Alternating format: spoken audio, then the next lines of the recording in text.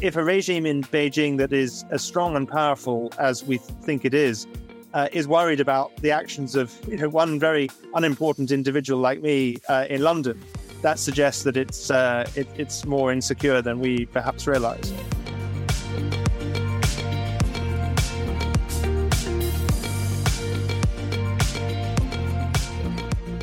Welcome to Acton Line, a product of the Acton Institute for the Study of Religion and Liberty.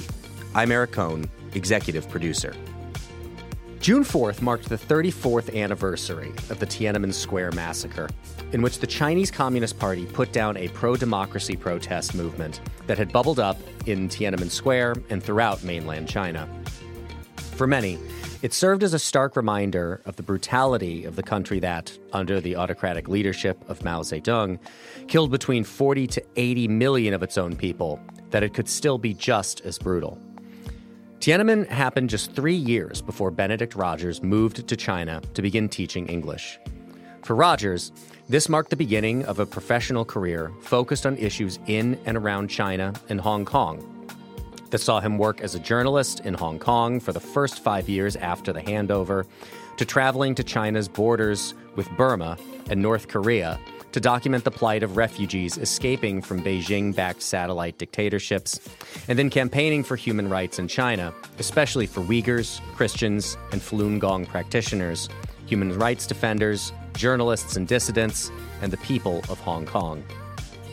Rogers, who today runs the organization Hong Kong Watch, a watchdog organization which researches and monitors threats to Hong Kong's basic freedoms, the rule of law, and autonomy as promised under the one country, two systems principle, which is enshrined in the Basic Law and the Sino-British Joint Declaration, is the author of the new book, The China Nexus, 30 Years in and Around the Chinese Communist Party's Tyranny.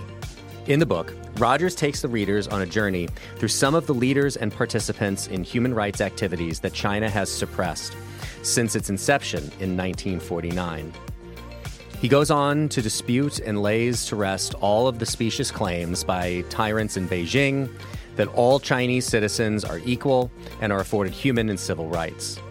Currently, the regime is engaged in re-education, cultural assimilation, and multiple genocides, leading to better citizens for China and the world if one believes Chinese officials. Today, I talk with Benedict Rogers about his book, China's history, its rise as a global power, its record on human rights, and what the future holds for the Chinese Communist Party and the people under its thumb. You can find additional resources in the show notes for this episode, as well as find previous episodes of Acton Line on our website at acton.org/actonline. And if you like this program, you can help us reach even more listeners by sharing it with a friend and leaving us a 5-star review on Apple Podcasts. We welcome your comments as well. Acton Line is available on Apple Podcasts, Google Podcasts, Spotify, or wherever you listen. Benedict Rogers is the co-founder and chief executive of Hong Kong Watch. He launched Hong Kong Watch together with other co-founders in Speaker's House in the British Parliament on December 10, 2017, just 2 months after he was denied entry to Hong Kong on the orders of Beijing, and served as the chair of trustees of Hong Kong Watch from 2017 through 2020. Before joining Hong Kong Watch as the chief executive in September 2020, he was the East Asia team leader at the International Human Rights Organization, CSW, where he specialized in Myanmar, Indonesia, North Korea, and China. He is also the co-founder and deputy chair of the Conservative Party Human Rights Commission, a member of the advisory group of the Interparliamentary Alliance on China, an advisor to the World Uyghur Congress, senior analyst for East Asia at CSW, a trustee of several other charities, author of 6 books, and a regular contributor to international media. He has testified in hearings in the British Parliament, European Parliament, Japanese Parliament, and United States Congress, and is a regular speaker around the world. Between 1997 and 2002, he lived and worked as a journalist in Hong Kong, and in 2003, he lived and worked in Washington, D.C. He is the author of the new book, The China Nexus, 30 years in and around the Chinese Communist Party's tyranny, which we'll be discussing today. Benedict Rogers, welcome to Act in Line. Thank you very much. It's a pleasure to be with you. So your book is The China Nexus, 30 years in and around the Chinese Communist Party's tyranny. Why don't we start before you talk about your book, and I know that this is talked about in your book, talk about your background, your experience with China and how you came to be so involved in issues surrounding China in the modern world. Yes, well, I first went to China when I was just 18 years old. I took a year off between high school and university, which is quite a common thing to do in the UK. But instead of going kind of backpacking or traveling around the world, I went specifically to China to teach English for 6 months in the city of Qingdao on the east coast of China. I had an absolutely wonderful time. I made a lot of friends there. And I always say when I talk about China today that contrary to what the Chinese regime would want you to believe, I am not at all anti-China. In fact, I'm very pro-China as a country, as a people. It's the Chinese Communist Party that I'm critical of. And my love for China goes back to that time when I was 18. I then traveled regularly for many years in and out of China.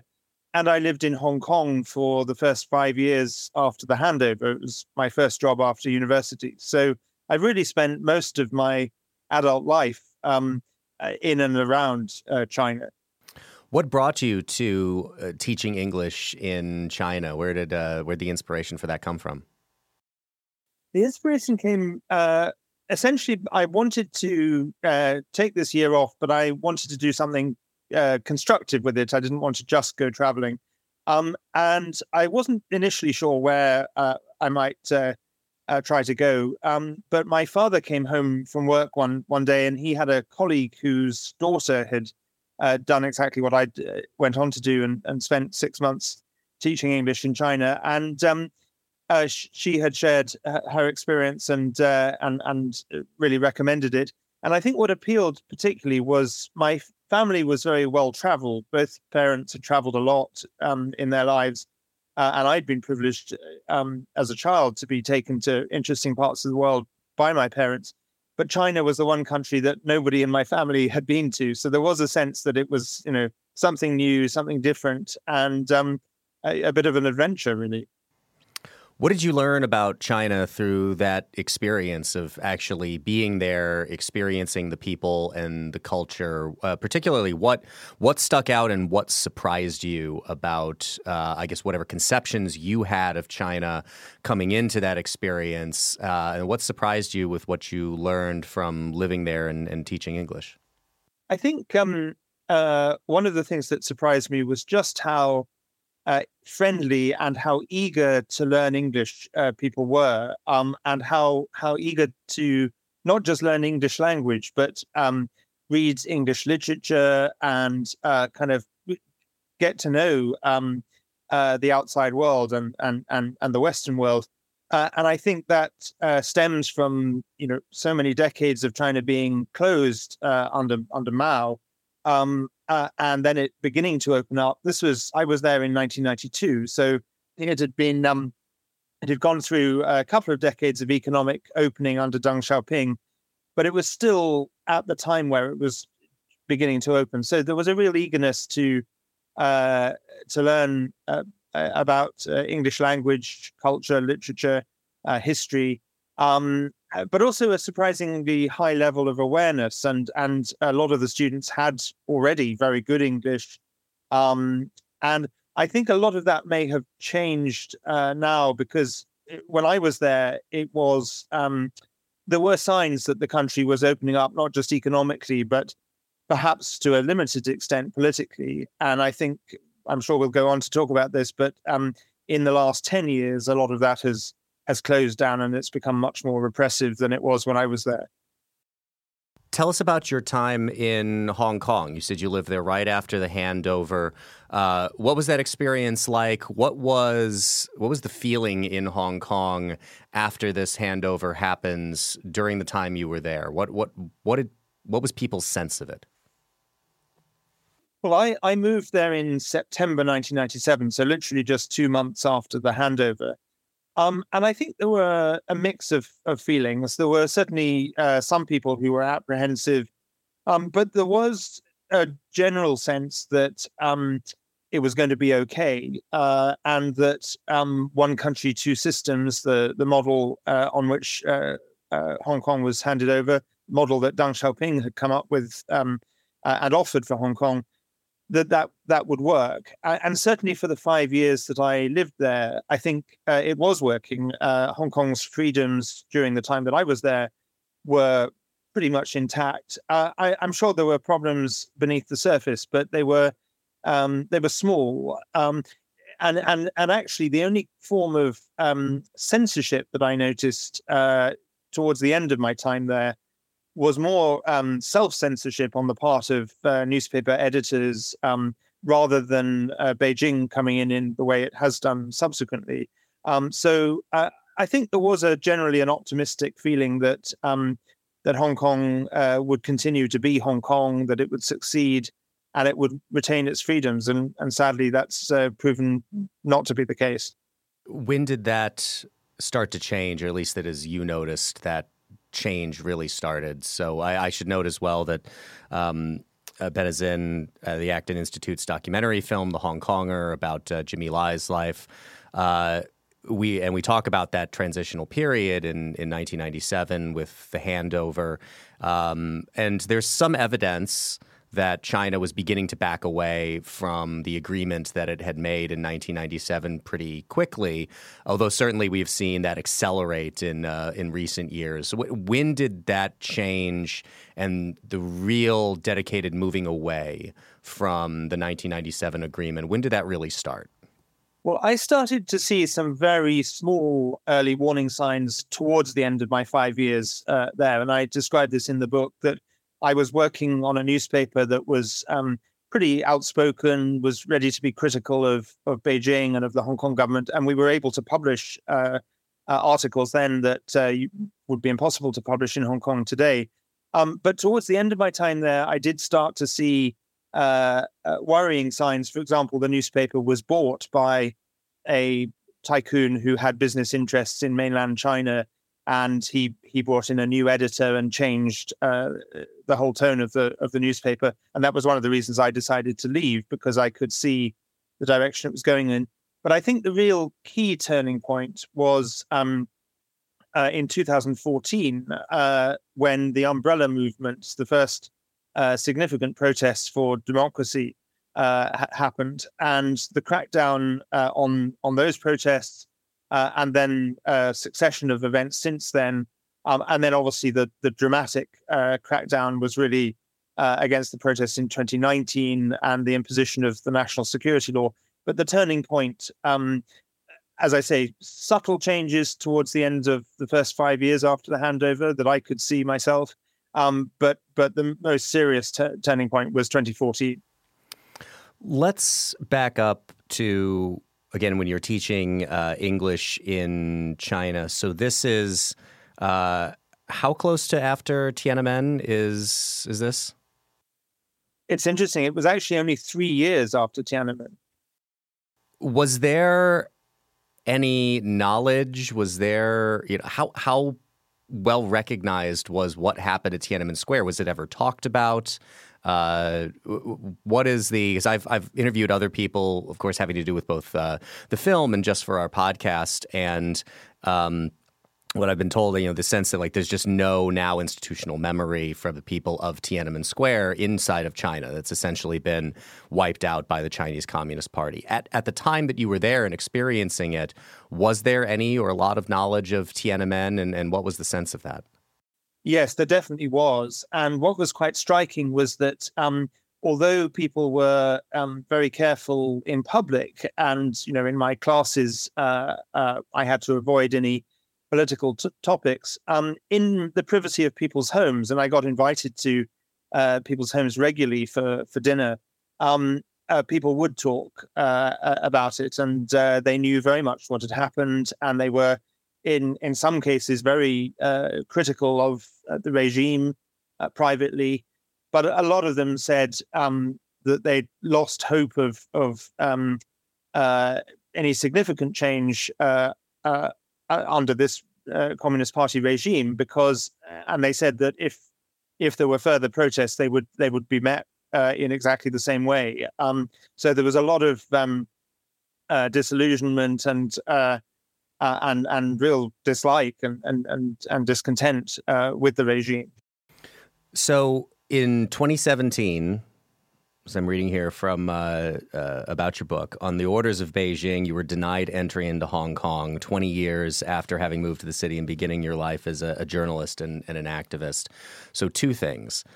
First, tell us about your time as a journalist in Hong Kong, what you saw, what you covered, and then about the experience of being denied entry in 2017.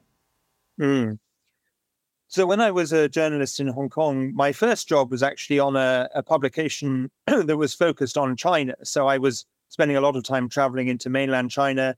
I managed to get one edition of that publication. It was a monthly business publication, but I managed to get one edition banned from mainland China because I'd done an interview with a very prominent labor rights activist called Han Dongfang, who had actually taken part in the Tiananmen protests in 1989. And he was, by this point, living in Hong Kong. And again, this illustrates that at the time, Hong Kong did have a high degree of autonomy because he was able to live in Hong Kong, continue his labor rights work. He ran a radio station where workers in China could call in with complaints. And he continued to do that. But I did this interview with him and ran it on the front cover of the magazine, and the censors in mainland China saw it, and it was banned. And more experienced journalists at the time said to me, every decent journalist should be banned once in their career, not too many times because then you can't function, but at least once as a sort of feather in your cap. I then moved on to a daily newspaper, which, as I said earlier, was a very pro-democracy, free-speaking, quite bold newspaper, English language. And I was the editorial writer, so I was writing the newspaper's opinions each day, as well as doing some features and columns. And that was quite wide-ranging. A lot of it was on Hong Kong politics, quite a bit on China, and other times it was on international or regional issues. In terms of my experience of being denied entry, I arrived, essentially I was, by October 2017, I was planning with others to establish an organization called Hong Kong Watch, but we hadn't publicly launched it yet. And I felt that before launching Hong Kong Watch, it was important to go to Hong Kong again. I had been back quite a few times after I'd left in 2002, but I felt it was important to go back to talk to people privately. I wasn't planning any public events or any media interviews. I was just going to meet old friends and a few new contacts. But somehow Beijing found out in advance that I was going, and I was stopped at the immigration counter when I handed my passport over. They put my name into the computer, and clearly it came up in flashing lights, and they took me aside and told me that they had orders from Beijing to deny me entry. They asked me a few questions. There was a slightly funny moment where they took me into a corridor behind the immigration counters in order to bring me into an office for questioning. And the office was locked. And they said, can you wait here in the corridor while we go and get the key? Now, obviously, I couldn't have gone anywhere. But what I was able to do was call a couple of key contacts, a very key political figure in the pro-democracy movement and the British consulate. So I was able to alert them. And then when I was actually put on the plane out of Hong Kong, I was also able to get a message to one of my contacts to alert the media. So by the time I landed, I actually was flown back to Bangkok because I'd flown in from Bangkok. And by the time I landed in Bangkok, the world's media had been informed. And I then spent many hours on the phone to different reporters. Then I flew back to London, and the BBC called me, and I was called into the BBC studios. The Foreign Secretary at the time, who was Boris Johnson, made a very strong statement. The incident was raised in both houses of of the UK Parliament. And I always said to MPs and members of the House of Lords who were raising it in Parliament, it's great that you'll raise this, but don't make it about me. Make it about what this says about Hong Kong and where Hong Kong is going. So it did serve to put a spotlight on Hong Kong, and I think was an early warning sign of what has happened subsequently, which obviously is far, far worse than anything I experienced. I do want to come back to the reactions of political leaders, not just in the United Kingdom, but in the United States and elsewhere, to not just what has been happening in Hong Kong, but what just the growth and presence of China on a global stage. And I do want to get your thoughts on that. But I do, before we go there, want to cover a couple other topics. First, what was the inspiration for starting Hong Kong Watch? And tell us more about the organization and the mission of the organization. Well, I had, up until 2014, I had not been following or speaking out on Hong Kong. I'd stayed in touch with friends, but I hadn't been politically active. But when I saw the umbrella movement in 2014, I knew that something significant was changing in Hong Kong. And I felt, as someone who had lived there, and I was already by this point working for another human rights organization called Christian Solidarity Worldwide, CSW, working on other issues in Asia.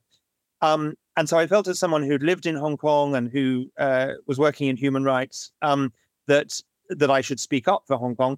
I was very struck in 2014 that how little attention Hong Kong was receiving and how few members of parliament or media organizations were talking about it. So initially, just as an individual, I started to do what I could, writing opinion pieces, talking to MPs. And then a number of prominent Hong Kong activists started coming to London. And one by one, they all contacted me to ask me if I would arrange meetings for them and host them, which I was glad to do. But I realized by 2017 that, first of all, it was unsustainable for me on my own in my spare time to do this. I felt we really needed an organization that could devote the resources and time to do this full time.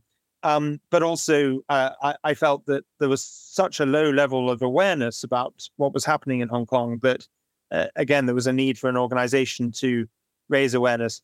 So I came together with a few other people who were thinking along similar lines, and we founded Hong Kong Watch. Our initial mission was because at that point, one country, two systems had not completely gone. It was under pressure and it was being eroded, but it was still there in part.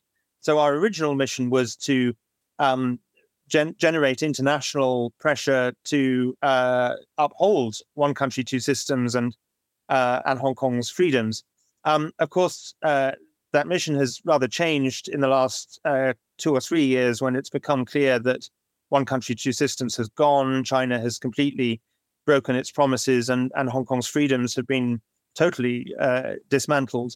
And so our mission now really is to keep the pressure up on Hong Kong through sanctions and other punitive measures, to keep the spotlight on political prisoners, and to help Hong Kongers who've come out of Hong Kong, either to the UK or to Canada, the US, Australia, to settle and to build their new lives. And particularly, we have a program of civic and political education to help Hong Kongers in the UK and Canada specifically know how to engage with our political systems and what their rights in their new homes are. And I would say that probably one of our biggest achievements was that very soon after we started Hong Kong Watch, in early 2018, we identified the BNO scheme as something that we should put pressure on the British government to act on, in order to provide a lifeline for Hong Kongers to get out of Hong Kong and come to the UK should they need to do so. And so we began really from 2018 advocating for that. And we were delighted when the British government, we were very sad that the circumstances meant this was necessary, but we were delighted that the government did act and has offered this pathway for hundreds of thousands of Hong Kongers to come to the UK. I think it's fair to say that happened at least in part because of the groundwork that we did.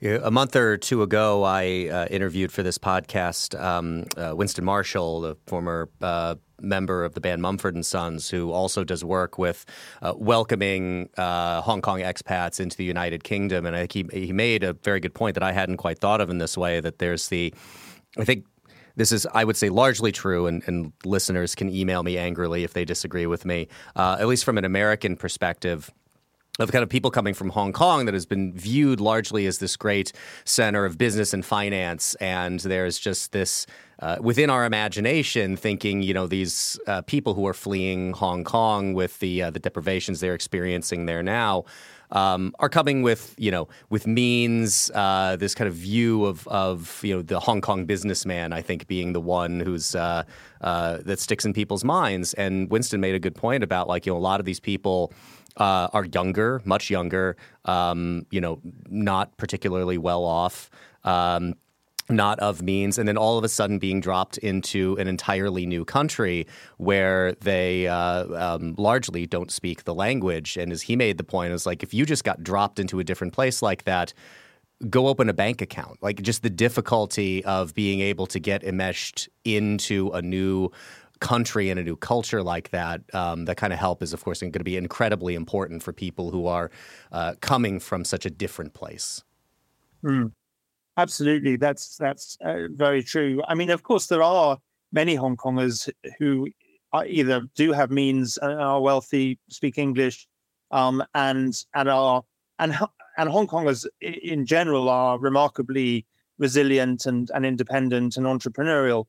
But Winston is absolutely right that there are certainly many Hong Kongers who don't fit our sort of stereotype and don't have English, don't have much means, and they certainly need help. But even those who have wealth, culturally and in terms of finding a place to live, transferring their professional skills into a new job, finding schools for their kids, all of that requires support. So I think in the long term, Hong Kongers, whichever society they move to, whether it's the UK, Canada, the US, in the long term, they will settle and integrate very well, and they will be, in my view, a contributor to society.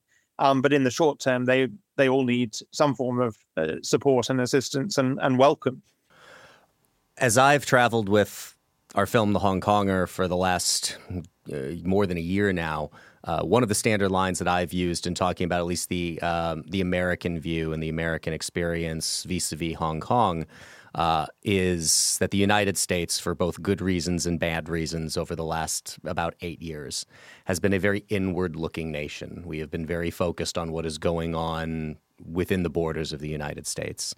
And I would like to think that at a different time, we would have been as focused on what was going on in Hong Kong as we were to what was happening in Eastern Europe in the 1980s under Soviet domination. Talk about what is the level of attention to Hong Kong issues in the United Kingdom. I think we would probably both agree with both of our countries that we would like to see more attention paid there.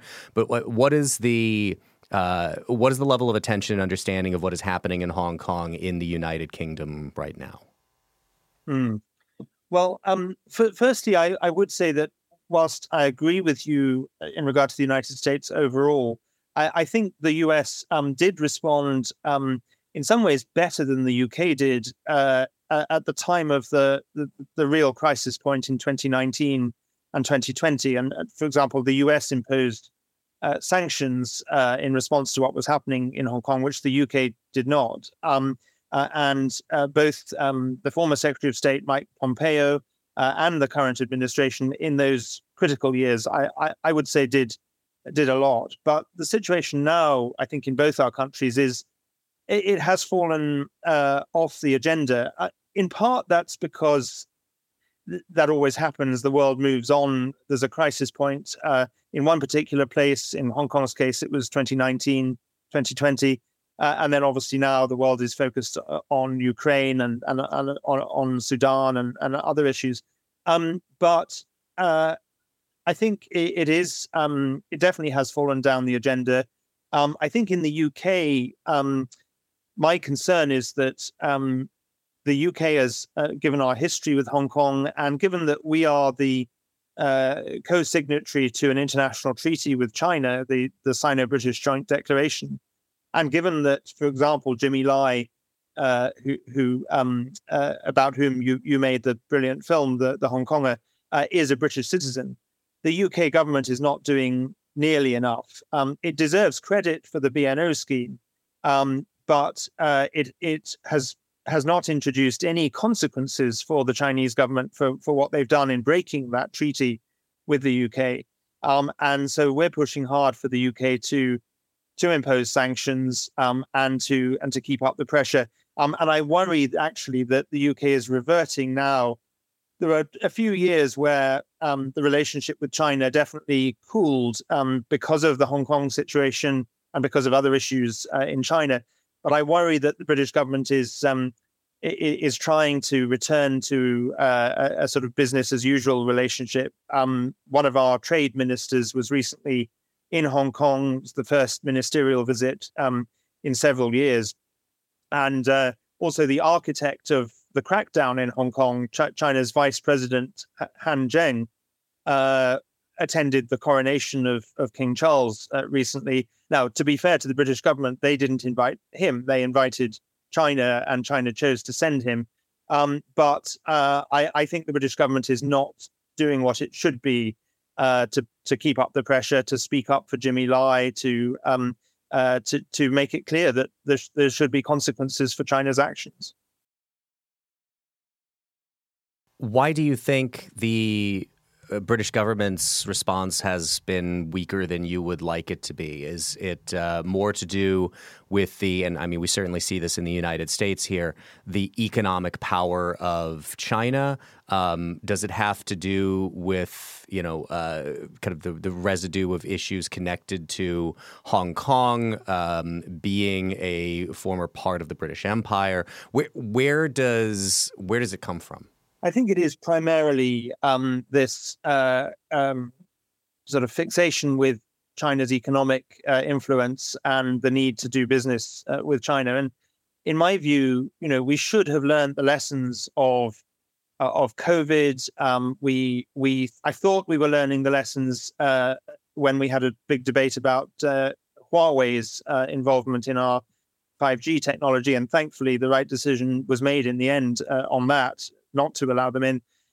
But it appears that we haven't really learned all the lessons, and that we still want to pursue that business relationship. And I'm not someone who says we should do no business with China. I don't think that's realistic, but I think we should be de-risking, as I think is the new term to use, de-risking our relationship and diversifying our economic relationships around the world and reducing dependency on China. But it doesn't appear that we're moving towards that.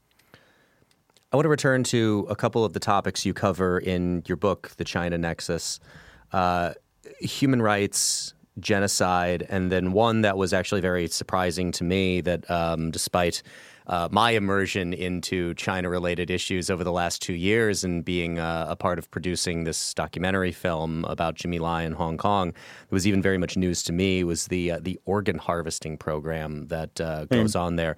Why don't we first talk about China's human rights record? Lay that out for us. And of course, we can go back to the Cultural Revolution. We can go back to the millions of people who died at the hands of the Chinese Communist Party through the 1950s into the 60s and the 70s. But talk about it both historically and in terms of the modern Chinese state and their record on human rights. Well, the Chinese Communist Party, of course, has always been repressive by nature and by instinct. And during Mao Zedong's rule, of course, China was much more closed to the rest of the world. And as you say, millions of people died as a result of his various both economic and political initiatives. What seemed to happen after, in the 80s, before the Tiananmen Square massacre, and then even in the 90s and early 2000s after the Tiananmen Square massacre, was that the regime was willing to allow a certain amount of opening. Of course, there were always limits to that, and there were always red lines. But when I was there in the 90s and the first decade of the 2000s, there was a certain limited space, for example, for religious practice, for some degree of civil society. I remember meeting Chinese human rights lawyers who were actually able to take on cases within the Chinese judicial system. And they knew that they were under surveillance. They knew there were red lines that they couldn't cross. But within the space they had, they were actually able to do things. There was some degree of independent media and bloggers and so on. And then it seems that from about 2008, just after China had held the Beijing Olympics, and around that time, there was a movement that was known as Charter 08, led by the Nobel laureate Liu Xiaobo, who, of course, then was arrested and died in prison. I think that at that point, the regime got rather scared and perhaps thought that they had allowed too much space for dissent and decided to crack down. And so you saw a tightening in the years from 2008 onwards.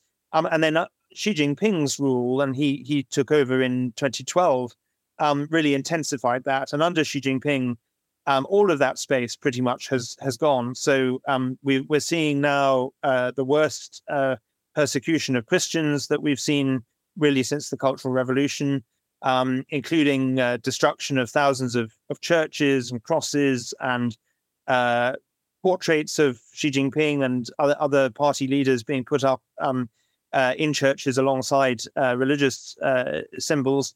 We're seeing all those lawyers that I talked about. Many of them have disappeared or been jailed or disbarred. And media is now totally state-controlled. And freedom of expression. I mean, if you say anything on any of the Chinese social media channels, WeChat and Weibo, anything critical of the party, it gets deleted instantly, and you're very likely to get arrested. So it is really the worst time now for human rights in many decades. And that sense that I had in the 90s and first decade of the 2000s that things were moving in a better direction has gone completely. And on top of there's the repression of dissent and freedom of expression in mainland China itself, but then of course the continued atrocities in Tibet, which often gets forgotten these days, and what's increasingly recognized as a genocide of the Uyghurs. So it's an appalling human rights record. Yeah, the genocide of the Uyghurs is probably, of course, the one that stands out the most. I mean, this really is a ethnic cleansing campaign against a Muslim minority population in part of China. So I guess I'll tie this to a question of, going back to what you were saying about the 1990s. There was this belief that the economic liberalization of China would lead in at least some way to some kind of a politic liberalization. That the theory was, if you're going to have that kind of economic liberalization, you're going to build a middle class, and that middle class is going to demand more rights within the political sphere. Certainly that is not what happened. So talk about a couple of things. Talk about a little bit more about the Uyghur genocide, as well as, and I think we can tie this to the regime under Xi Jinping, who is, at least in my understanding of this, and correct me if you think I'm wrong, a departure from the direction that Chinese Communist Party leadership had been going prior to him. That, is it unfair for people to start making comparisons, at least attitudinally and leadership style, to Mao? Certainly the body count does not hold up, and that's one that we certainly hope we never have to make a comparison to ever again. But talk about both of those, the Uyghur genocide, fill people in more on that, and then the leadership of China under Xi Jinping. Absolutely. Well, perhaps I can start with Xi Jinping, and I'll come on to the genocide. I think the comparisons with Mao are certainly valid to a certain extent. First of all, he is by far the most ideological leader that there has been since Mao.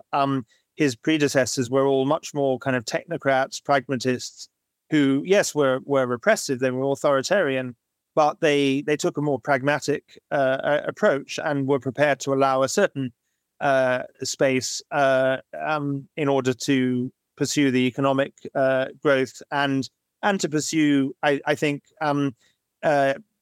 closer relations with the rest of the world. She has taken a much more repressive approach at home, but also a much more aggressive approach on the world stage, and has, I think, fractured and caused tensions in China's relations with other countries in a way that none of his predecessors did. But also, he's like Mao. He's brought back the cult of personality. None of his predecessors had that. Not even Deng Xiaoping, who was perhaps the closest in terms of being the sort of paramount leader. But even Deng Xiaoping didn't have a personality cult. Xi has pursued that. There's Xi Jinping thought has been added to the constitution. Pictures of Xi Jinping are displayed prominently in public spaces. And crucially, he's abolished term limits. From Deng Xiaoping onwards, the leaders had a term limit. They could serve 2 terms, 2 5-year terms. So Jiang Zemin and then Hu Jintao both had 10 years each, and then they retired. Xi Jinping has abolished term limits and theoretically could be leader for the rest of his life or for as long as he wants to be. So that's the comparisons with Mao. In terms of the Uyghur genocide, it has been recognized as a genocide both by the previous U.S. administration and the current U.S. administration, by several parliaments around the world, by an independent tribunal in the UK, chaired by one of the UK's top lawyers, Sir Geoffrey Knight. And even the United Nations hasn't recognized it as a genocide, but they have used the term crimes against humanity. And what's happened over the last 6 or 7 years or so is the establishment of a whole network of prison camps in the Xinjiang region where the Uyghurs are, with at least 1 million, and it may well be several million Uyghurs and other Muslim minorities incarcerated in these prison camps, subjected to forced labor, sexual violence, horrific forms of torture. But also, and this is where the term genocide is particularly relevant, there's been a campaign of forced sterilization and forced abortion against Uyghur women, a real assault on Uyghur culture, language, religion, Uyghur Muslims who do simple religious acts that any adherent of any religion would regard as perfectly normal, like reading their holy book, the Quran, praying and fasting during Ramadan, wearing a beard of a certain length. All of those things could and do result in them being thrown into these prison camps. So, and Uyghurs have been used as forced labor, not only in the prison camps, but actually transported around the country on trains to work in the factories of supply chains for global multinationals. That is a point that I wish more people would dwell on, that I'm with you personally on that. It is both it's just impractical to think that we are going to get to a point where we are going to sever any and all economic ties with China. But I do desire for people to be conscious consumers and to understand the origin of some of the Chinese-made products that they may be purchasing, to at least be aware that there is a high likelihood or a decent likelihood that forced slave labor, likely of the Uyghur population, was utilized to make many of the things that may show up in their Amazon package on their doorstep. That's absolutely right. And I think I think much greater consumer awareness is necessary. I do give the US a lot of credit for legislation that was passed over the last couple of years that does prohibit products made by forced labor from Xinjiang coming to the United States. As I understand it, it sets very high levels of proof for importers to be able to prove that products were not made by forced labor. So that's very welcome, and I wish other countries, including my own, would do the same. But consumers also have a responsibility to learn more, and as far as possible, it's not possible always, but as far as possible to check what they're buying and boycott anything that might have been made by forced labor. Tell us about the organ harvesting programs. Well, this is a really particularly shocking crime against humanity that the regime is committing. Essentially, they are targeting prisoners of conscience, and in particularly Falun Gong practitioners. Falun Gong is a spiritual practice derived from a school of Buddhism, and Falun Gong practitioners lead particularly healthy lives. They don't smoke, they don't drink, so their organs are very healthy.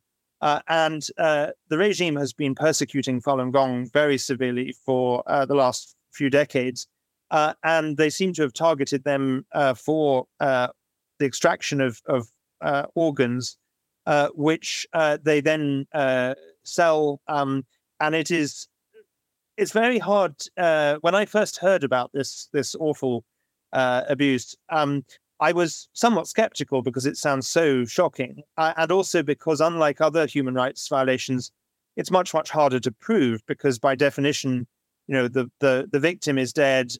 The witnesses are the doctors who've carried out the operation, and they're very unlikely to speak out. And the prison guards and police. So it's hard to prove, but the body of evidence has grown over the years. There was a very important report carried out by a former Canadian parliamentarian and government minister, David Kilgour, together with a Canadian lawyer, David Matus, and an American journalist, Ethan Gutman. And they compiled a lot of the evidence that existed. And they also carried out research by telephoning hospitals in China, which were advertising for organ transplants and organ transplants for foreigners around the world. And so their researchers posed as interested potential patients and made inquiries with dozens of hospitals. And they found out that organs were available literally within a matter of weeks or even sometimes days, in a way that in your country or mine, we would normally wait quite some months before a matching organ could be found. In China, it can be found with remarkable speed, and they don't have a tradition of organ donation like we do. So the big question, given the number of transplant operations they're able to carry out, the speed that they can do them with, and the fact that they don't have a pool of donors, the big question is, where are these organs coming from? And China has not answered that question. And the evidence from those who have been able to get evidence out is that it's coming from forced organ harvesting. And most importantly, I mentioned Sir Geoffrey Nice earlier, who chaired the Uyghur Tribunal. In 2019, he chaired an inquiry into this issue of forced organ harvesting. And the key thing about him and the inquiry body was that it was made up of people who had no previous agenda with China. They were not human rights activists. They were not anti-China people. They were basically people who had no previous background with China, and therefore were able to look at this entirely independently. And they concluded, based on all the evidence they heard, that forced organ harvesting is happening on a systematic level, and that it amounts to a crime against humanity. I want to close here with two final questions for you. The first, in your opinion, what is the stability of the regime of the Chinese Communist Party currently running China? I remember hearing an analogy from a China expert here in the States that I heard speak that made a comparison to think of it like marble. It's very strong, but it is brittle. There's no flexibility to it whatsoever. In your opinion, how stable is the Chinese Communist Party's regime in China? I think it's less stable than it would like us to believe for a number of reasons. First of all, the sort of unspoken pact between the Chinese Communist Party and the people over the last few decades was that it would preside over an economic miracle that would result in dramatically improved living standards for people. And in return, the people would keep them in power and would not rise up against them. And part of that deal also was some limited amount of space that we've spoken about without, with limitations. And that deal itself has been undermined by Xi Jinping because economic growth, the economic miracle, is not what it used to be. Xi Jinping seems to have an ideological vendetta against entrepreneurs, and a number of entrepreneurs have disappeared or been brought down. And he seems to be much more against private enterprise than previous Chinese leaders were. And he's, of course, become much more repressive. So that deal has gone. And therefore, the question is, at what point will the Chinese people turn against the regime? We saw a hint of discontent in the end of last year in those protests against the very severe draconian COVID lockdown. And what was interesting in those protests was that the chant coming from some of the protesters was not lift the lockdown. It was Xi Jinping step down, CCP step down. And it's the first time I've heard that being chanted really since Tiananmen. So that's an indicator that there is discontent. I'm also hearing more discontent from Chinese students overseas, which we never used to hear. But I would also say that I think this is a regime that, by its own actions, shows that it is very insecure. It didn't need to crack down so totally on Hong Kong and completely destroy Hong Kong's freedoms and way of life in the way that it has. It didn't need to commit a genocide against the Uyghurs to exercise its control. And in a much more tiny and almost slightly humorous way, I've been the recipient of threatening letters from anonymous sources in China coming to my home address in London. Some of my neighbors, even my mother, has received letters telling her to tell me to stop doing what I'm doing. And if a regime in Beijing that is as strong and powerful as we think it is worried about the actions of one very unimportant individual like me in London, that suggests that it's more insecure than we perhaps realize. I think that may dovetail well into my final question for you. What makes you hopeful about the future of China and the future of the world coexisting with China? I think several things make me hopeful, although in the current circumstances, it's not easy to see hope. But I think we always have to hold on to hope for the long term. I think, firstly, history shows that dictators don't last forever, and we've seen change come at times and in places where we least expect it. We didn't see the fall of the Soviet Union or the fall of apartheid in South Africa. So I'm hopeful for that reason. I'm hopeful also because I believe the regime in Beijing is a regime fundamentally built on lies. And I think in the long term, truth always wins over lies, even if it doesn't feel like it at the moment. But I think fundamentally, the extraordinary courage of people in China, in Hong Kong, among the Tibetans and Uyghurs, who for so long have, and at great risk to themselves, have spoken out against the regime. And I think as long as we have people like Jimmy Lai, I mean, even if Jimmy Lai, as is likely, spends the rest of his life in jail, I think there are other people who will have similar courage, who will continue the fight. Benedict Rogers is the co-founder and chief executive of Hong Kong Watch. He appears in the Acton Institute's documentary film, The Hong Konger, Jimmy Lai's Extraordinary Struggle for Freedom, which you can now stream on demand at freejimmylai.com. He is the author of the book, The China Nexus, 30 Years in and Around the Chinese Communist Party's Tyranny, which we've been discussing today. Ben, thanks so much for joining us today on Acton Line. A great pleasure. Thanks for having me. As always, thank you for listening. Our team loves putting this podcast together for you.